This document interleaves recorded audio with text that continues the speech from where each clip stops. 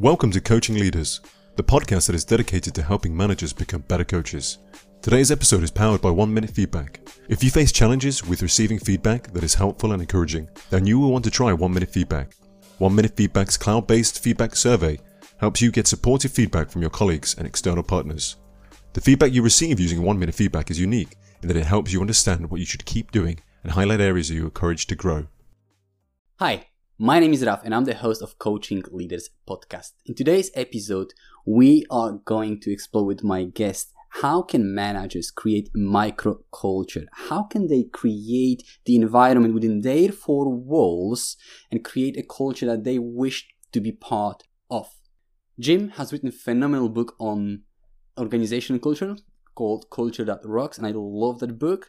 And he spent years coaching and developing managers within the brand that has absolutely changed my life, and that's not exaggeration. The whole reason why I'm in here is because I've joined Hard Rock Cafe back in 2006, and I'll tell more story about it as well. But I'm so hyped to have this conversation with you, Jim, today. So thank you very much for joining me. Well, it's my pleasure, man. And thank you for the super kind words. I mean, I will say that my position at Hard Rock, being there 21 years and about 16 of those running training and development, the high for me was really impacting and influencing other people. And who knew that this is where we would end up and doing some things similar like this. And now look at what you're doing. This is the epitome. This is nirvana for me. You do one thing for somebody else. Now they're off really inspiring other minds. So I appreciate you, brother. Thank you so much for saying all that. Absolutely. Now, typically I kick off with a question for you, but I just want to give you a bit more context why I'm in here and how it all started. So back in 2006, I just needed an extra job, extra bucks in my pocket to bring my family back to the UK. So I needed a weekend job. My friend took me to Hard Rock Cafe in Nottingham, and I was like, whoa, you want me to work here? Like, this is like so different to what I've experienced. But what was important to me is for the first time, Jim, in my life, for the first time, I felt like I belonged. I didn't know that leadership exists as a concept. I was just clocking in, clocking out, doing my job, everyone else, get paid, go home. And all of a sudden, I could not only belong, I could contribute. And I was like, whoa. So no matter what I do, I promised myself that doesn't matter what I do in my life, I will always create the same feeling to the person to my left and to the person to my right, which are not only enabled me today doing what I'm doing and scaling that promise, but also I want others help to do exactly the same thing. And that the topic is exactly that. How can you just create your own four walls that people feel safe, secure, and they belong, regardless of what the culture is around and even if you work for a capital T company, the toxic company, you can still influence that. So here we are. Wow, so excited.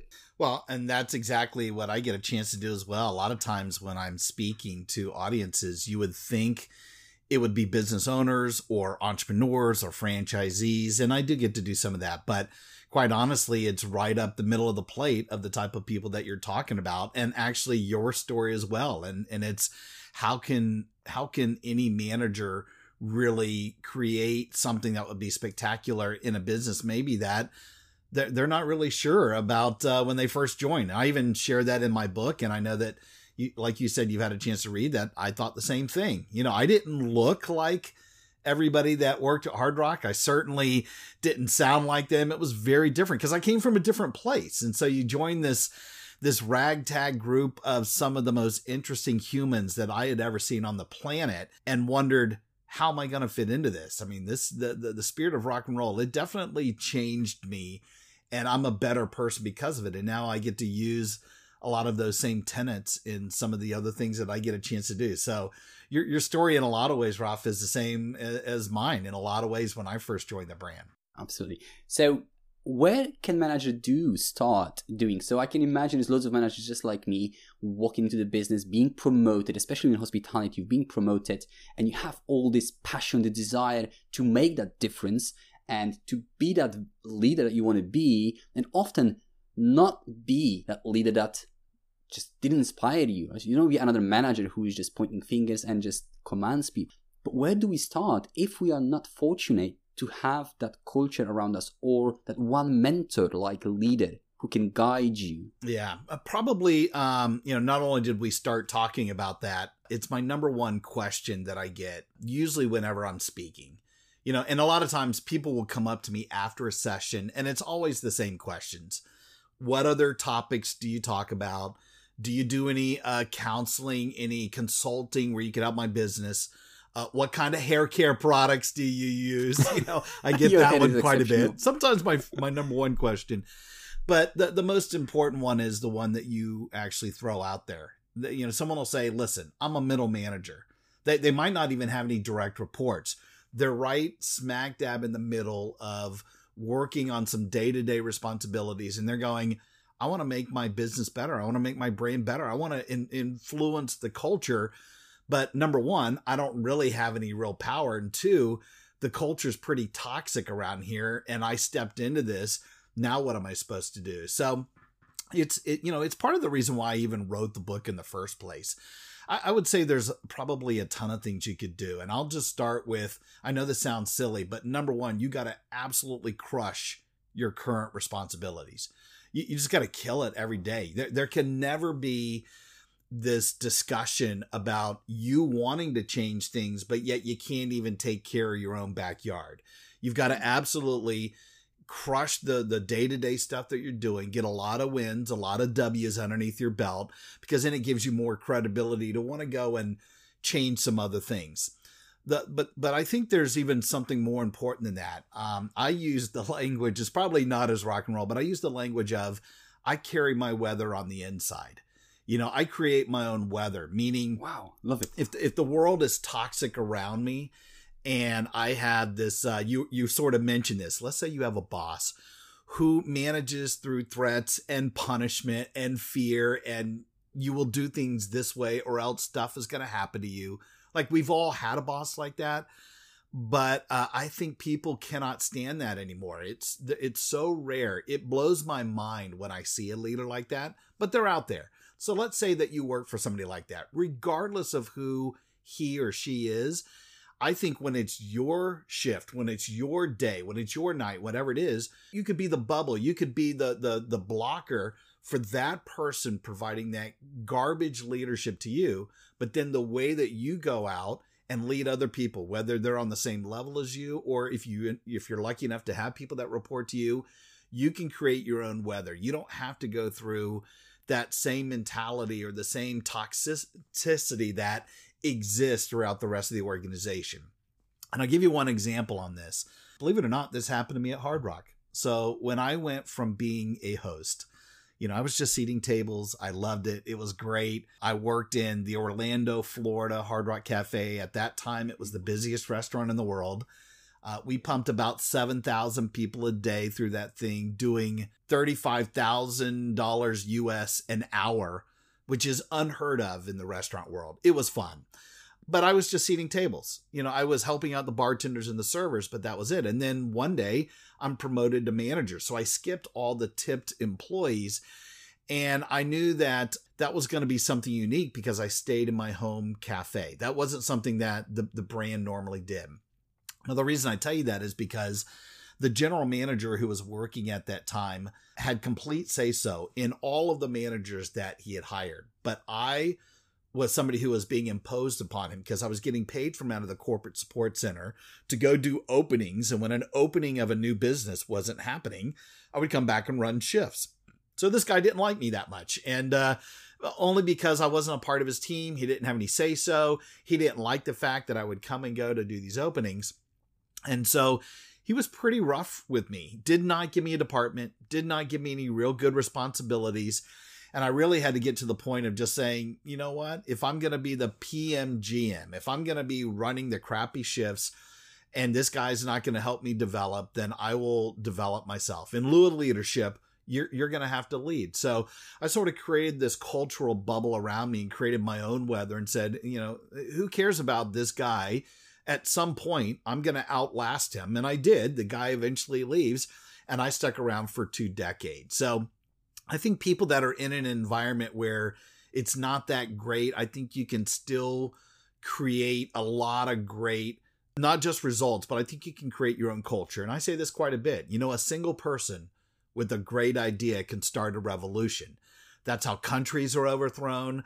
That's how businesses are started. That's how philanthropic movements begin. That's how cultures get changed. So if you've got some great ideas and you need to figure out a way to share it, it might be, that's another suggestion for your audience. You got to figure out a way to invite yourself to the party. How do you get into the meetings where the organizational culture is talked about, and not just go in there and bitch about it? You got to go in there with a very specific, detailed plan. I have an idea. I've thought through this.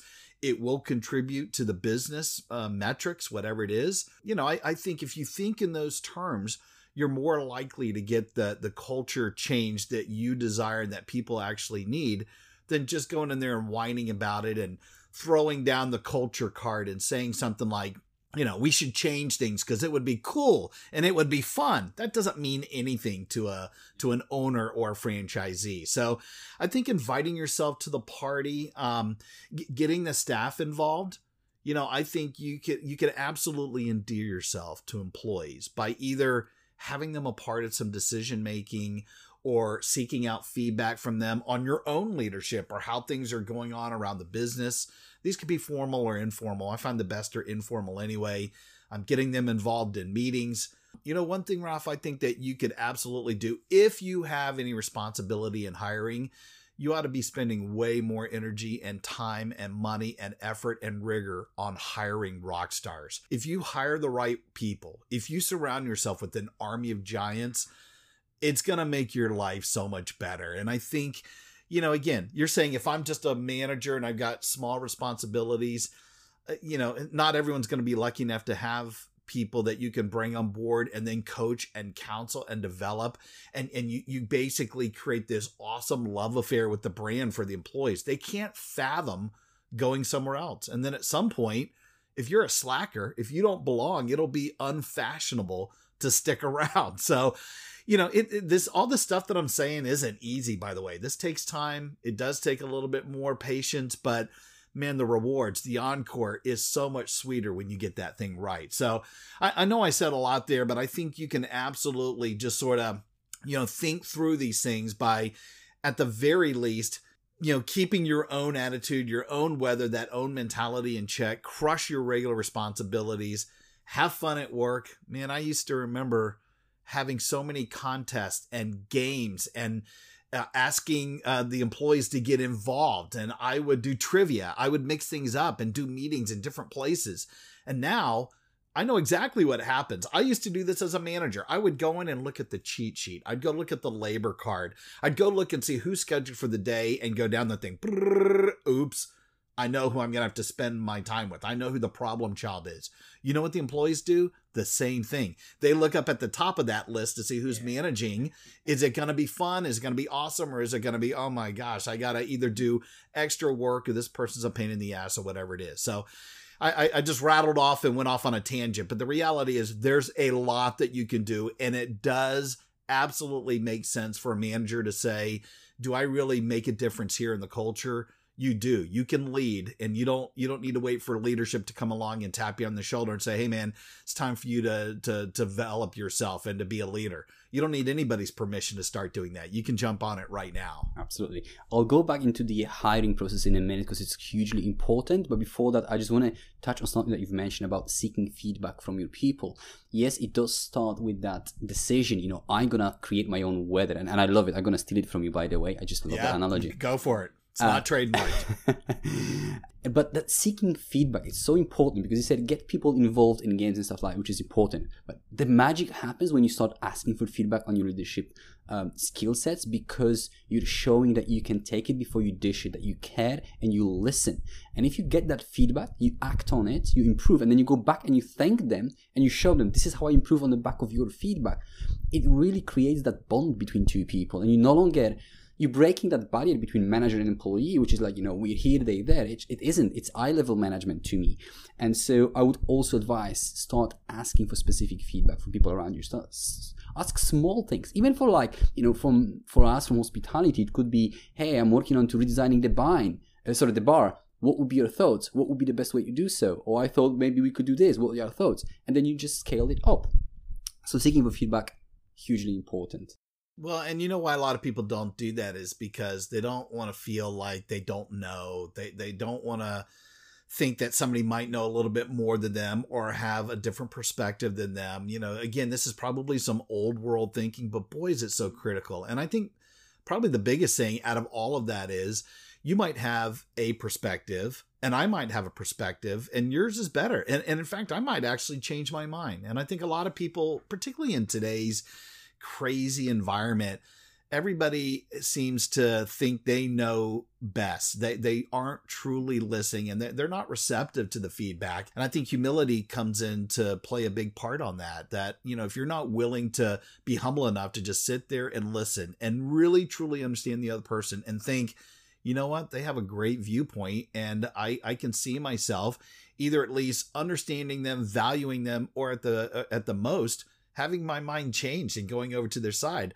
I think that's brilliant. And I think the greatest leaders are the ones that sort of tap into that humility. You know, maybe not all the time. There's a time to bring the thunder as well. But, you know, I think when it comes to feedback, I think it's brilliant. One little side note too, you know, somebody, I can't remember if you worked for the brand. You were there when Mike Nightinger was there, right? What? Sorry? Mike Nightinger, do you remember him? He was vice president of operations for the Hard Rock Cafes. Not necessarily. Like when I was at Hard Rock, so kind of like these leaders outside of my side, I only remember Callum. Because the other guys, I was there only for a year because Nottingham unfortunately got shut down after a year me being there. So it was a short stint, hugely impactful. But I, like in sort of this organizational level, I know those names unfortunately. So Callum reported up to Mike, and Mike is a great mentor for me. He also worked at Hard Rock for about 20 years. But he tells a story of when he was at a job previous to Hard Rock, that when he first became a general manager, he was really, really tough. He was exactly the manager that I was mentioning before. He could get things done, but he was muscling the result. He was really barking out orders and treating people really rough around the edges to get the result. And he had a director of operations put him on what I call and what he calls the program. Basically, he had to sit down with every single employee in the business, every single one of them, and ask them one question. That was it. How am I doing for you? That was the only question.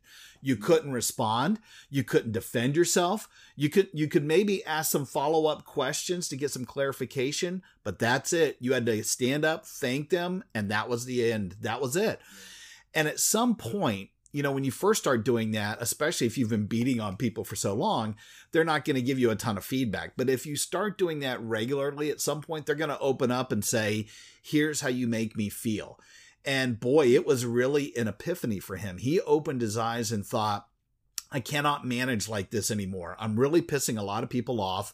They're doing it because I need their job. They're not committing because of me as a leader. And it changed the dynamic of his entire mindset with leadership. So, you know, I'm not sure when you ask that question, it's not that you have to completely change, you know, start asking the singular question. But the point is, this is why you do employee surveys once a year. You want to do an annual survey or more than that anyway, because the more times that you can ask for feedback, the more likely you're actually going to get real, authentic feedback where you can change the business or your own leadership style. So, you know, I love sharing that story because I think that's a little bit more on the extreme, but your point is extremely valid. Boy, is it important to ask people. And when you get people engaged, what comes out of that is loyalty. They'll stick around with you a little bit longer. Mm-hmm.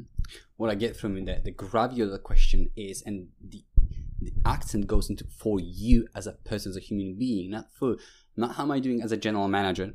It's how me as a person are doing for you. And when you take that conversation to that level and work around that, things are completely changed. It's a whole different dimension. That's how you resonate with people. That's how you build the trust.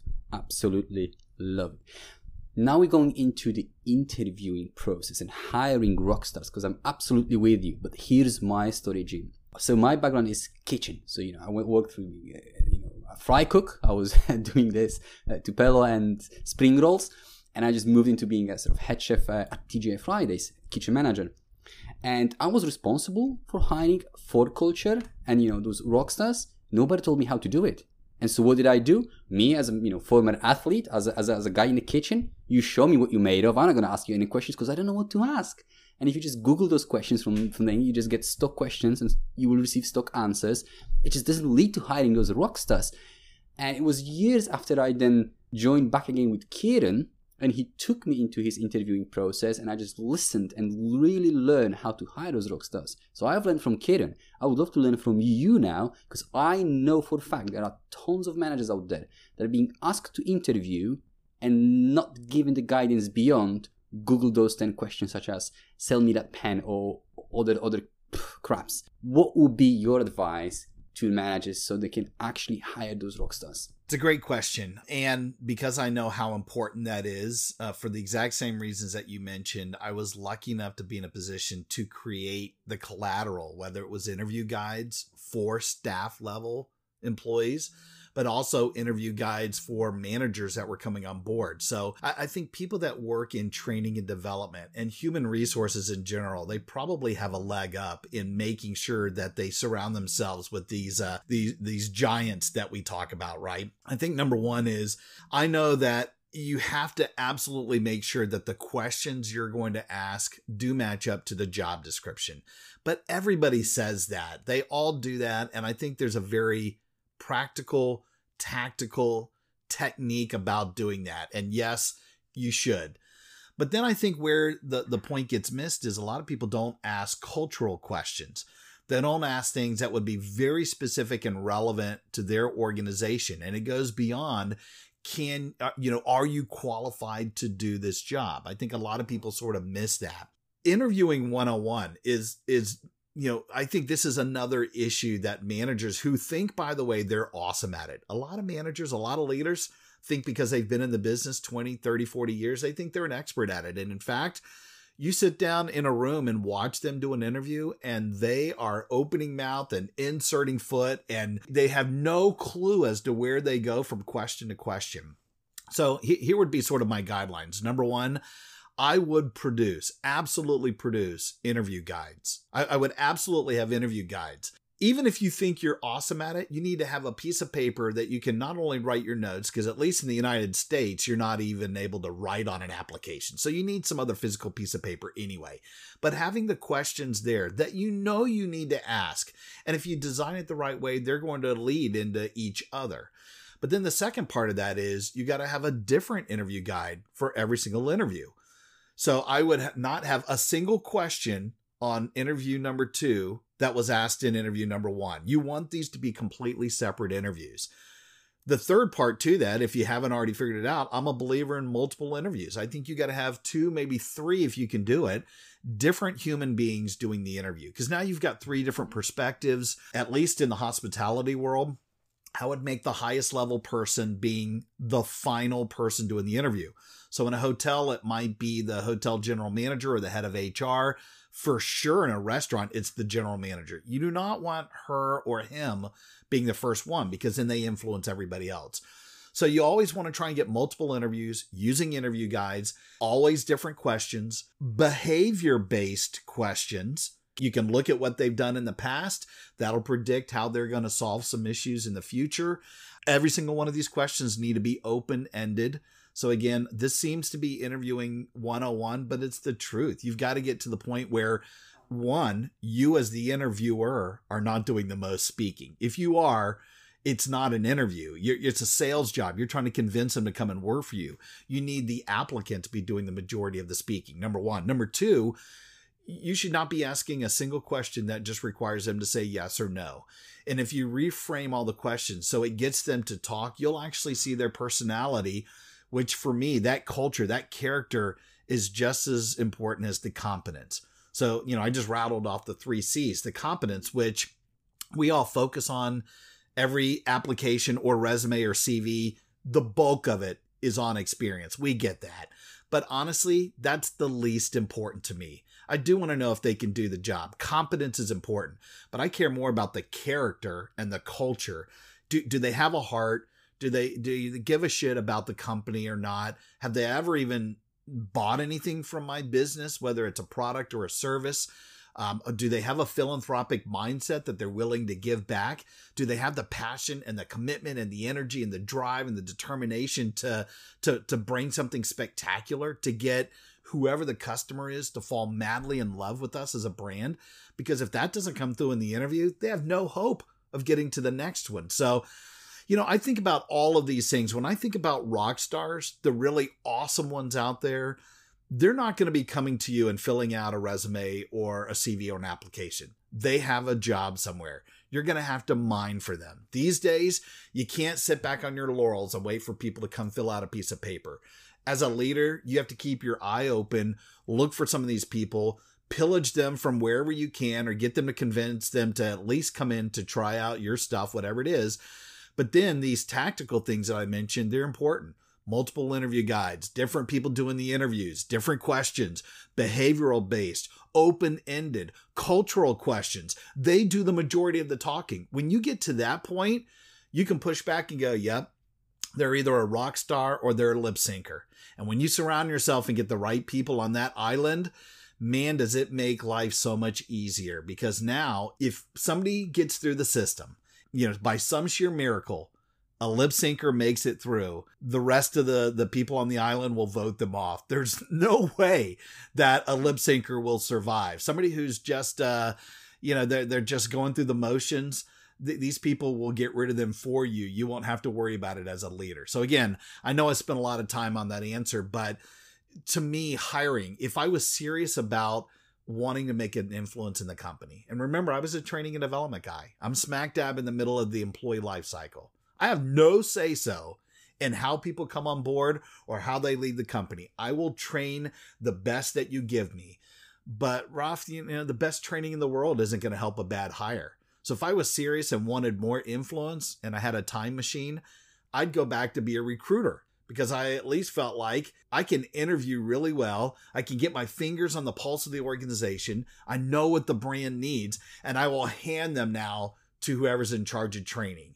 And then it just makes life so much better for all of us. So long answer, but hopefully that helps a little bit. No, I will stay around the recruitment a little bit longer because it is hugely important. And when I see managers, general managers, and junior managers, all the businesses that I've seen so far, within hospitality, they tend to hire numbers because they need a buddy. So they just quickly throw the interviews, stock questions, get them in. And then they cry and suffer because he's not performing. And then they're just hoping that he gets better, or then they got past through a few weeks. They don't know how to actually have these conversations, and they get stuck with them. And so if the majority of your team already isn't the rock stars, only few, they may not be able to vote them out. If anything, they will vote themselves out. Because why am I picking up the slack? So it's hugely, hugely important. I absolutely agree with you. And there is something that you've mentioned about going and searching and scouting for this talent. I spoke with Cody Royal, and he's Australian football coach. And he says businesses could adapt to what sport does. Is actually creating a draft board and having that finger on the pulse and see who's around, who's that talented. Maybe it's not the right time for me to hire you, but I know you are out there. And when the time is right, I'll reach out to you. Because you're right, those best people, they don't have to worry about the jobs. They are somewhere else, and your job is to get them in. One thing that I've learned from Kieran is having this mindset. When I'm interviewing someone, I need to understand that I am the ambassador of my brand already, which dictates already how I behave in the interview, already sets my mindset in a different way. And my goal is, if I don't hire you, you're going to come and have a dinner with me, or in my restaurant with your friends and family. That's how much you're going to rave about my brand. And when you absorb that mindset, it changes the way you ask questions, changes the way you have a conversation, rather than just go bam, bam, bam, bam, bam, bam, bam. It becomes casual, and you really then can focus on those behavioral questions, because it's just relaxed conversation around what really, really matters. Well, what's your favorite question or two that you like to ask? I know that you've mentioned it's different with different people, but maybe there is a certain strategy or something that you evolve around that you always make sure you bring into the conversation. You're talking about in an interview? Interviews. Yeah, interview, yeah. Yeah, I guess, again, rock and roll has inspired me. It's changed the way that I think. So not only was I lucky to have spent 2 decades not just interviewing other people, but teaching it. And, when you teach a concept, it resonates and sticks in your head a little bit longer. So I'm probably lucky in the sense that when it came to managers or future employees, hard rockers, I felt like the questions that we ask are totally appropriate and made sense. But I've actually used some of those same questions now in my consulting businesses when I go and teach how to interview and how to hire with other companies that have nothing to do with hospitality. I will still have them ask some of the same questions. Now, maybe at some point, they might want to change them specifically to their company, their industry. But when you ask questions like, who's your favorite artist? That fits perfectly with Hard Rock. Now, if you did this and you were working in, let's say, a construction business, maybe that doesn't mean a lot. But here's what I've learned is that people that are constantly job hopping and doing interviews, they're used to the same 10, 15 questions that somebody is always going to ask. When you ask somebody, who's your favorite musical artist and why? All of a sudden it takes them out of, I've got to prepare. And now I'm having an honest conversation with someone. Can they even mention a musical artist? Is music even important to them? Because I really don't care about the specific artist. They want to listen to rap or country or rock or whatever. It doesn't matter to me. I want to see, can they think on their feet? Are they sort of like a tour guide? Are they able to be witty and be funny or tell a story, maybe at a concert that they were at? What's the last concert that you went to? Again, perfect for Hard Rock, but I think you could still ask stuff like that. And if at least you get a manager to start thinking, I want to customize and make interviews interesting, and I want to try and get to the heart of an applicant more than the 10 questions I'm going to ask, then at least by me throwing these things out there to them to think about, they'll be able to customize, individualize, personalize their own interview guides. So I asked those quite a bit. When I was in the restaurant industry, one of the things I absolutely asked every single time is, what was it like when you walked into the business? When you walked in here, when you came through the front door back to this area, this office, this table, what did you experience and what would you do different to create a buzz or create the environment? Now, I'm not sure they'll be able to do that. It might throw them off their feet. Maybe they'll think in terms of, oh yeah, the music was fun. The lighting was great. Yeah, Joey up front was super nice. It was easy to find. I love this place. Oh, I come here every Friday. Whatever it is, you sure learn a lot when you ask somebody a question like that. Now I do that because there's a second part to it. You know that if you do your job right, if you're interviewing, let's say 100 people, you're only going to hire 10% of them. That's just the reality. If you really do your job right and you're looking for true rock stars, this top talent, 10% is all that's going to make it through. You know what the other 90% are, right? They're not employees, they're guests, they're potential consumers, they're hopefully customers. So even though they might not get the gig, at least when they're walking out, they're thinking, oh, it is cool in here. It is awesome from a lighting, music, scent, whatever it is. These guys are super nice. They did ask me some real feedback. So I know some of these questions feel like, geez, isn't that just sort of fluff? Aren't you just sort of dancing around the things I really need to know? Can you do the job? Is the money okay? How do you feel about standing up for 8 hours? Whatever it is. Yes. All of that stuff are the given questions. These 2 or 3 that you're talking about, I would look for an opportunity to ask them in such a way, in such a fun, interesting, open-ended way that now I'm having a conversation. And it sort of goes back to what you were saying in the first place. We're just friends hanging out, having a chat. And oh, by the way, you might get this job. You might get this gig. And if you don't, we're still friends and the business is still cool and you might be a consumer at some point. So again, these are things that I literally would have written in an interview guide. I do think through strategically on each one, you ought to put these in there. And again, if it's a business that requires you to take a little bit more time and energy to customize something like that, go for it. But I think those are some interesting ones. What's your favorite artist and why? When's the last time, what was the last concert that you went to? And for me, the really important one is, what did you think about the place when you walked in and what would you do differently? Do they even have a clue? And can they give me some feedback? That would be pretty interesting. And by the way, let's say it really is an issue. I might not even know that, but here's an applicant. They don't even work for me yet. And yet maybe they said, I noticed this one area. I would do something different with that, or maybe that table or whatever. what? All of a sudden, I've now got some real honest feedback from an outside perspective. Absolutely. So I look at those 2 or 3 as opportunities. And I think about our own careers when we're moving the jobs, or maybe we are transferred to another business, restaurants in hospitality, or you find a new job, or you just cover another store. You're walking in and you see things from different perspective. Oh, that's not right. That's not right. But when you're in your business, things just kind of like become a noise and you're no longer as sharp. So that's another perspective for you. Now, what I would just add to that question, which I love, by the way, how did you feel when you walked in and what was your experience like? Yes, they may not be able to tell me exactly what they need to improve. Or if I'm hiring a waitress, I don't have to scan for maybe a leadership skill set, fair enough. But you know what, if you walk into the business and you tell me what you've noticed, to me, it's a feedback that what you're paying attention to as a person, as a potential waiter. Are you talking about guests or customers? Are you paying more attention to the cleanliness or feeling and vibe? What's your language about the details or about, the more fluffy things, quote unquote fluffy things? That's already feedback to me who you are as a person, as a human being. So listening to those answers, and you can then start filtering out simple questions, open-ended one, but gives you so much insight when you listen right to it. Exactly. Great point. Yeah, I'm with you. Awesome. I also know that you do write a second book right now. Could you share a little bit more about that? Because I'm quite excited about it now.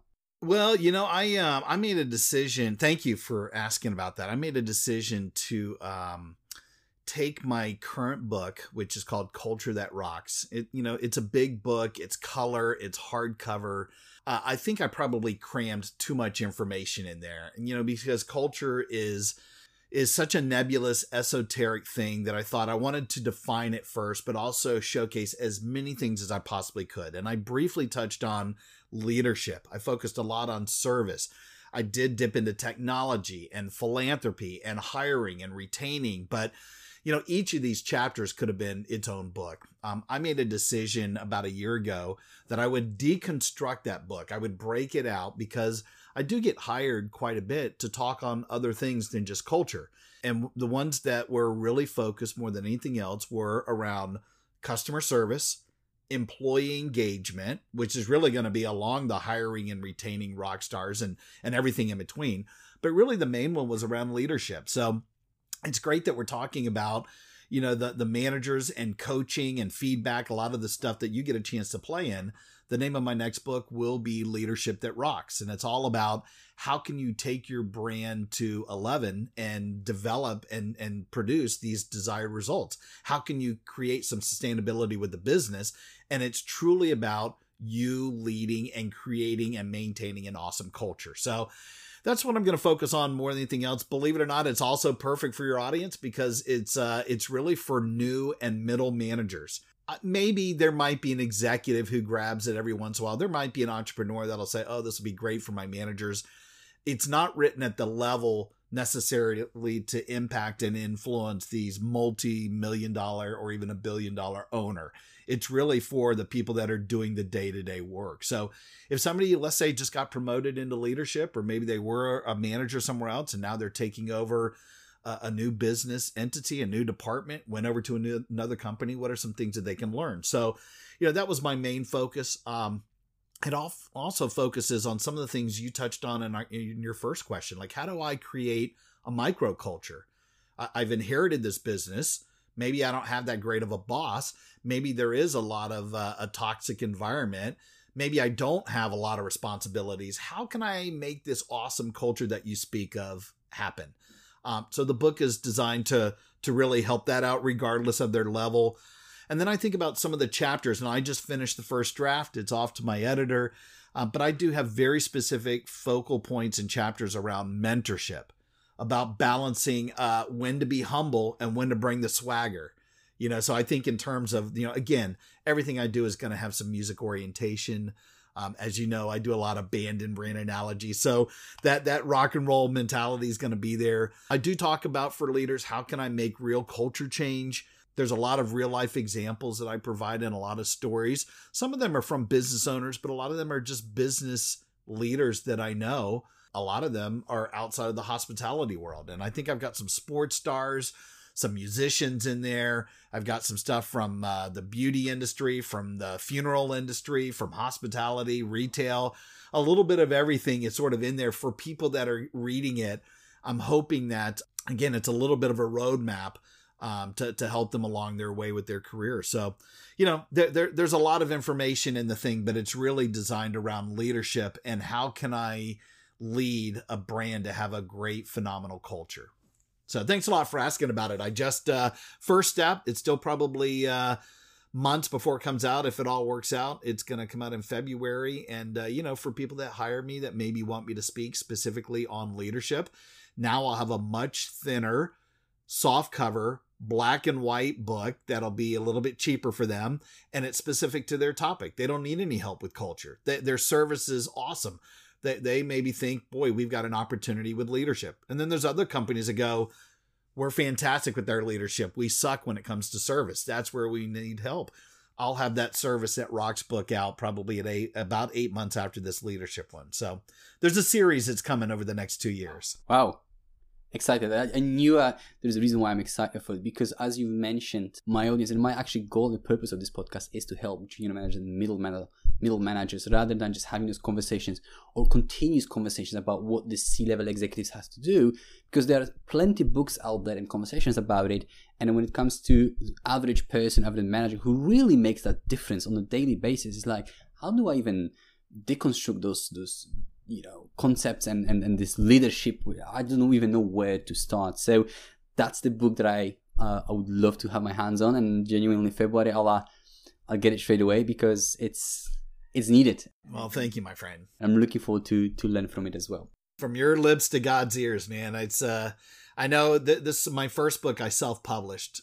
This time I'm going through an awesome publishing house up in Canada. They're called Page Two Books. So to hand this off to an editor, and I just sort of tweeted about this recently, it feels very vulnerable to have somebody really, for the first time, this time is going to really work on taking a look and making sure that it makes sense and it's the right level. So if new budding managers, new leaders, new middle managers are looking for something, I believe that the way that I write is very common sense. I'm a layman in a lot of ways because that's the world that I came up through. This is the world that you came up through. I'm hoping that it really speaks your language. So thanks, man. I really appreciate you mentioning it too. It's the first step. We'll see when it comes out, but thanks a lot. I'll make sure I get one of those early copies right your way, brother. Fantastic. I appreciate that. And here's the beauty of those who didn't work in hospitality. Now, what I've learned from hospitality and what partially it forced me to do so is to change my leadership style into more coaching one and sort of human eye-to-eye level, because we don't have much time. We always do everything on the go. So you have to learn how to do things on the spot and, in the snapshots. And it creates an approach that is very casual, as you also mentioned it earlier on, have those conversations that are more casual. And I believe that's what resonates with people.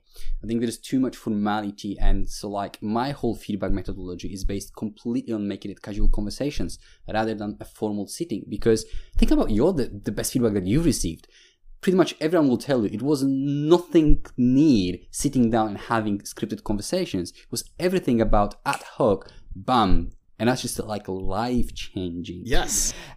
Which leads me to another question for you. Now, you spent plenty of years coaching and developing managers. I would love to hear a story or two that's really resonated with you, whether it's a funny, quirky one or something that was something like a great and sort of leadership style story. I don't know. I just want to hear a great stories from hospitality when you were manager, when you trained others.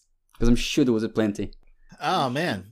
Yeah, that's great. What do you want, fun or you want demoralizing? Let's go with fun. Let's go with fun. I mean, in current times, let's just go with fun.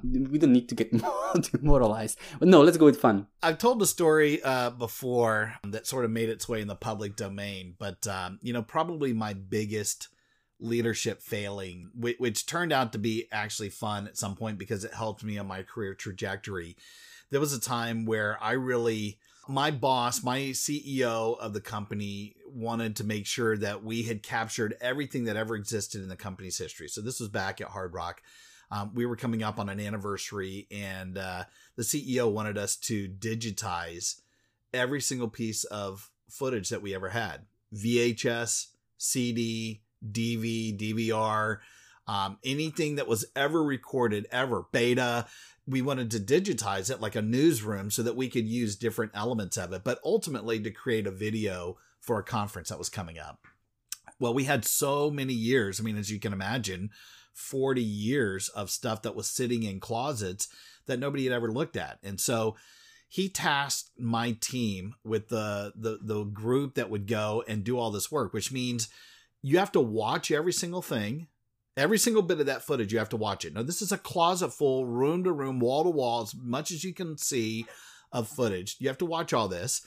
You have to not only then digitize it, it's got to go from one format to another, but then you have to do what they call meta tagging. You have to put in names. And if I had a picture of, let's say, Princess Diana wearing a Hard Rock London leather jacket while she was traveling in Spain in 1988, you had to write all that stuff down. You had to put down the year, what the jacket was, who the person was, where they were. That is a tremendous amount of work. But what it allows you to do is, in a database, you can search it however you want to.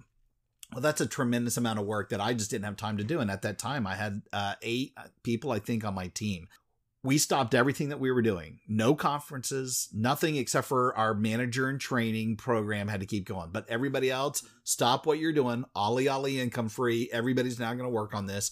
And we asked everybody, friends, neighbors, spouses, kids. We all worked on the weekends. I bought 40 different machines from eBay where we could transfer data. We had a whole room set up like a warehouse where people were watching stuff and taking a lot of this information.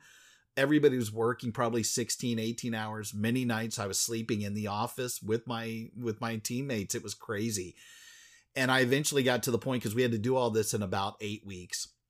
I went probably a week or 2 out from being done, went to the CEO and basically said, I think we're not going to be able to get this thing done.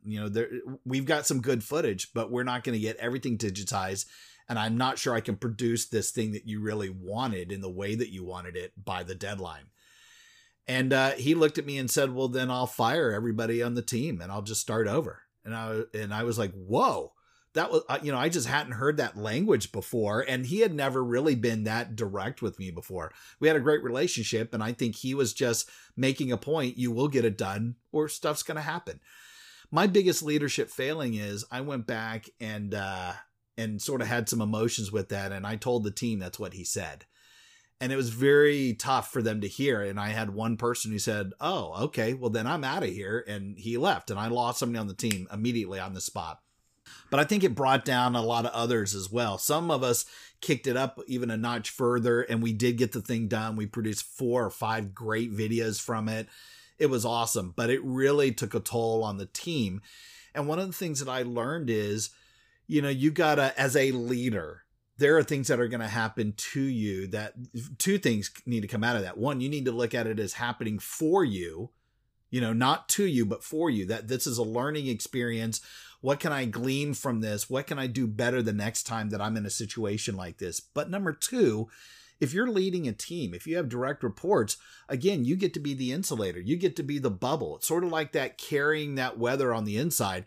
Just because you might be at that moment getting beaten about the face from your boss doesn't mean you now need to perpetuate it and take it out on the team. You've got to take that, suck it up, put your big boy and big girl pants on and still be positive and go out there and lead the team and inspire and motivate them. So, I start with the story that's a little bit negative because it was a bummer for me to go through that. And I lost an invaluable employee. It's the first time I'd really lost somebody to something like that. But that's because it was my fault, and so I have to look in the mirror and say, I can do better than this. And so, I always thought I was a pretty positive guy anyway, but I think at that moment, it changed the dynamic for me to say, I need to lighten up. I don't want to start managing through that same mentality of let's muscle the result to get things done. I just don't want to be that guy. I wanted to be the leader that people respected and admired and loved and wanted to be around and hopefully help them get to whatever career level they wanted to, versus the one who was constantly rapping on us because we weren't good enough, not fast enough, not enough, attention to details or whatever it is. So, the lesson that I learned from that is I needed to lighten up. I needed to have some fun, and you can still hold other people accountable, but you can also be the protector for that. And then along the way, it allowed me to think, I need to spend more time with the people that I work with or the people that are working for me. I need to spend more time with them. I need to spend way more time and energy on not just hiring the right ones, but doing everything I can to retain them, to get, to love on them, to reward them, to recognize them, because I understand how important, not just financially, but how important it is to get people to stay with a company longer. I know for a fact, I would see this at Hard Rock all the time. I would go and look at the top 10 Hard Rocks that were crushing it from year-on-year results. Not a one-year budget, but constantly the trajectory was constantly going up. When you would look at the top 10, I absolutely think that, and maybe not 100%, but I bet you 9 out of the 10 of those were also the ones that had the lowest turnover. They had the best retention, and something happens when you get people to stay with you longer. Awesomeness occurs. So that was another thing that I learned after I lost a person or two. We probably lost a step from our productivity. And so I'll do anything at this point to get people to stay with me. But on the front end, obviously you got to hire, like we said, the rock stars. But, that was a learning environment for me. I'll tell you a fun story. It has nothing to do at all with coaching and development, but I knew I had this great opportunity to go and open up the Hard Rock Hotel in Biloxi, Mississippi.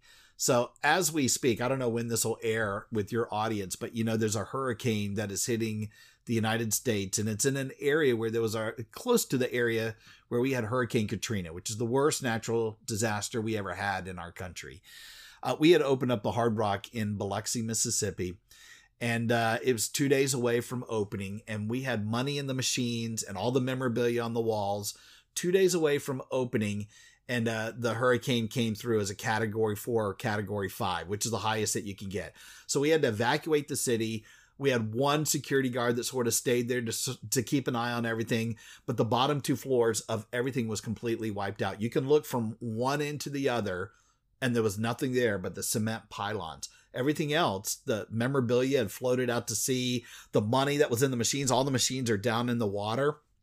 So in this city, the casinos, which is what this was, it's a hotel casino. There was a cafe, there was a live music in there, but the casinos are not allowed to be on land. In that particular area, they had to be a floating barge. So all of this water that was hit from the hurricane destroyed the bottom 2 levels.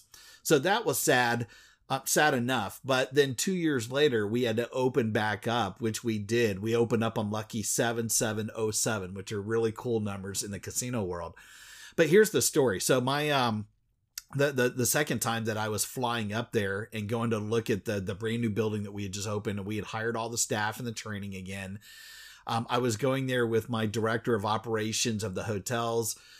We had 2 people that were sitting with us that we found out later were Playboy bunnies. They dressed up in the outfit and were in the casinos, and they recognized us when we were walking around the floor, and it was so wild to see that. But all of these celebrities that were performing, Kid Rock, LL Cool J, Cindy Crawford and her husband was helping us create one of these cool vibe bars that we had in the place. Chris Daughtry, the musician. These were all going on with the grand opening, and it was fun. The day after the grand opening, we're getting on a little airplane. It's my friend who's head of operations, and all of those same people. Kid Rock, LL Cool J, Chris Daughtry, Cindy Crawford's husband, and the 2 of us, and we're sitting on the plane. We're about to take off. And I lean over to my buddy. I go, you know what would make this trip even more fun? And he said, those 2 Playboy bunnies, if they were, and I was like, yeah. And sure enough, they came onto the plane. We're all in this first class area. There's nobody else on the airplane. It's a very small plane before we fly to our destination. And we're having conversations with rock stars. No matter where I looked, there were people that were famous and celebrities.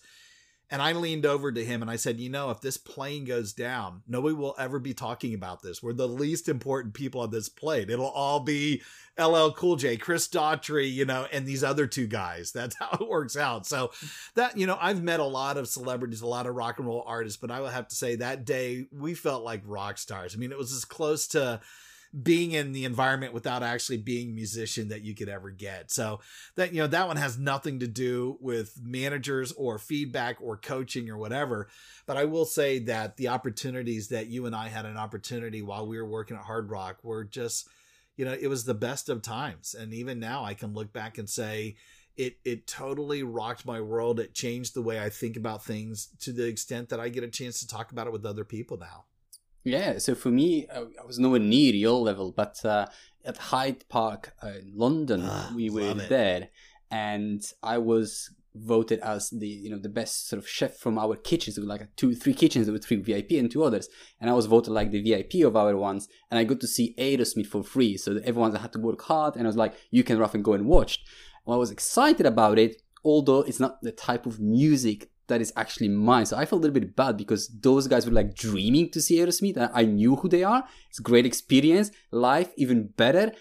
But I was at that time like, a clubbing guy, not a rock star, kind of like, rock and roll. I was like, damn, it's great. I got to see them. And it's like, I can now tell the stories because I've literally seen them, watched them live. But at the same time, I was like, they wanted more than I do. But that's just as close as I get, kind of like, wow, really experiencing rock and roll and need by those rock stars. So other than the fact that I left the year of the last concert series we did in Hyde Park, so we called it Hard Rock Calling, as you know, I got to go to all of those. And I did watch Aerosmith. I was in front watching that happen, and they brought out Daryl McDaniels with Run DMC, and they had been reunited with their song Walk This Way.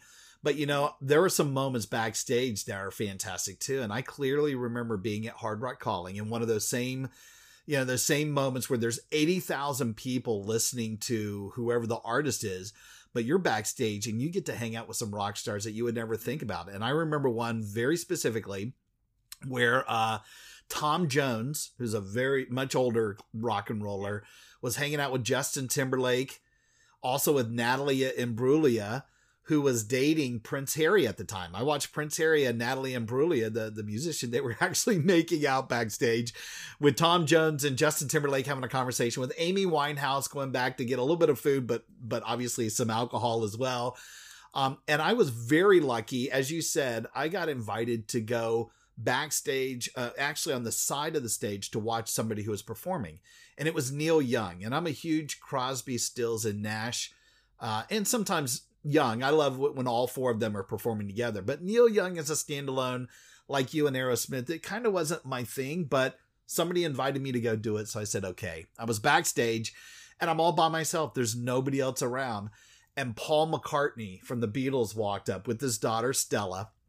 And I was blown away. And I just watched him. He just looked at me and he was nodding his head.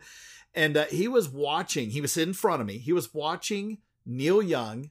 He was singing along to Neil Young's songs, and he had his camera out taking a picture or a video of Neil Young on stage.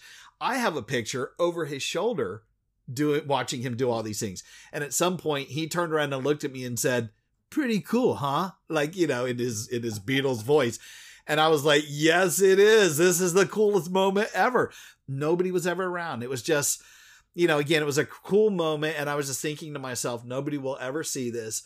But it was a fantastic opportunity that the Hard Rock brand just allowed you to do. And again, you do sort of, in a lot of ways, take those for granted. But at the end of the day, people who work for Hard Rock, and you talked about Kieran, you talked about yourself, we are better people having gone through the experience. Whether you're there for a year or whether you're there for 21 years, it doesn't matter. You really learn something about yourself, and you take those skills and hopefully you get to perpetuate it with other people that you get a chance to impact and influence. So, boy, I had some of the greatest times of my life working for Hard Rock. That's for sure. To put it simply, love all, serve all, right? No doubt. Still sticks with you today, right?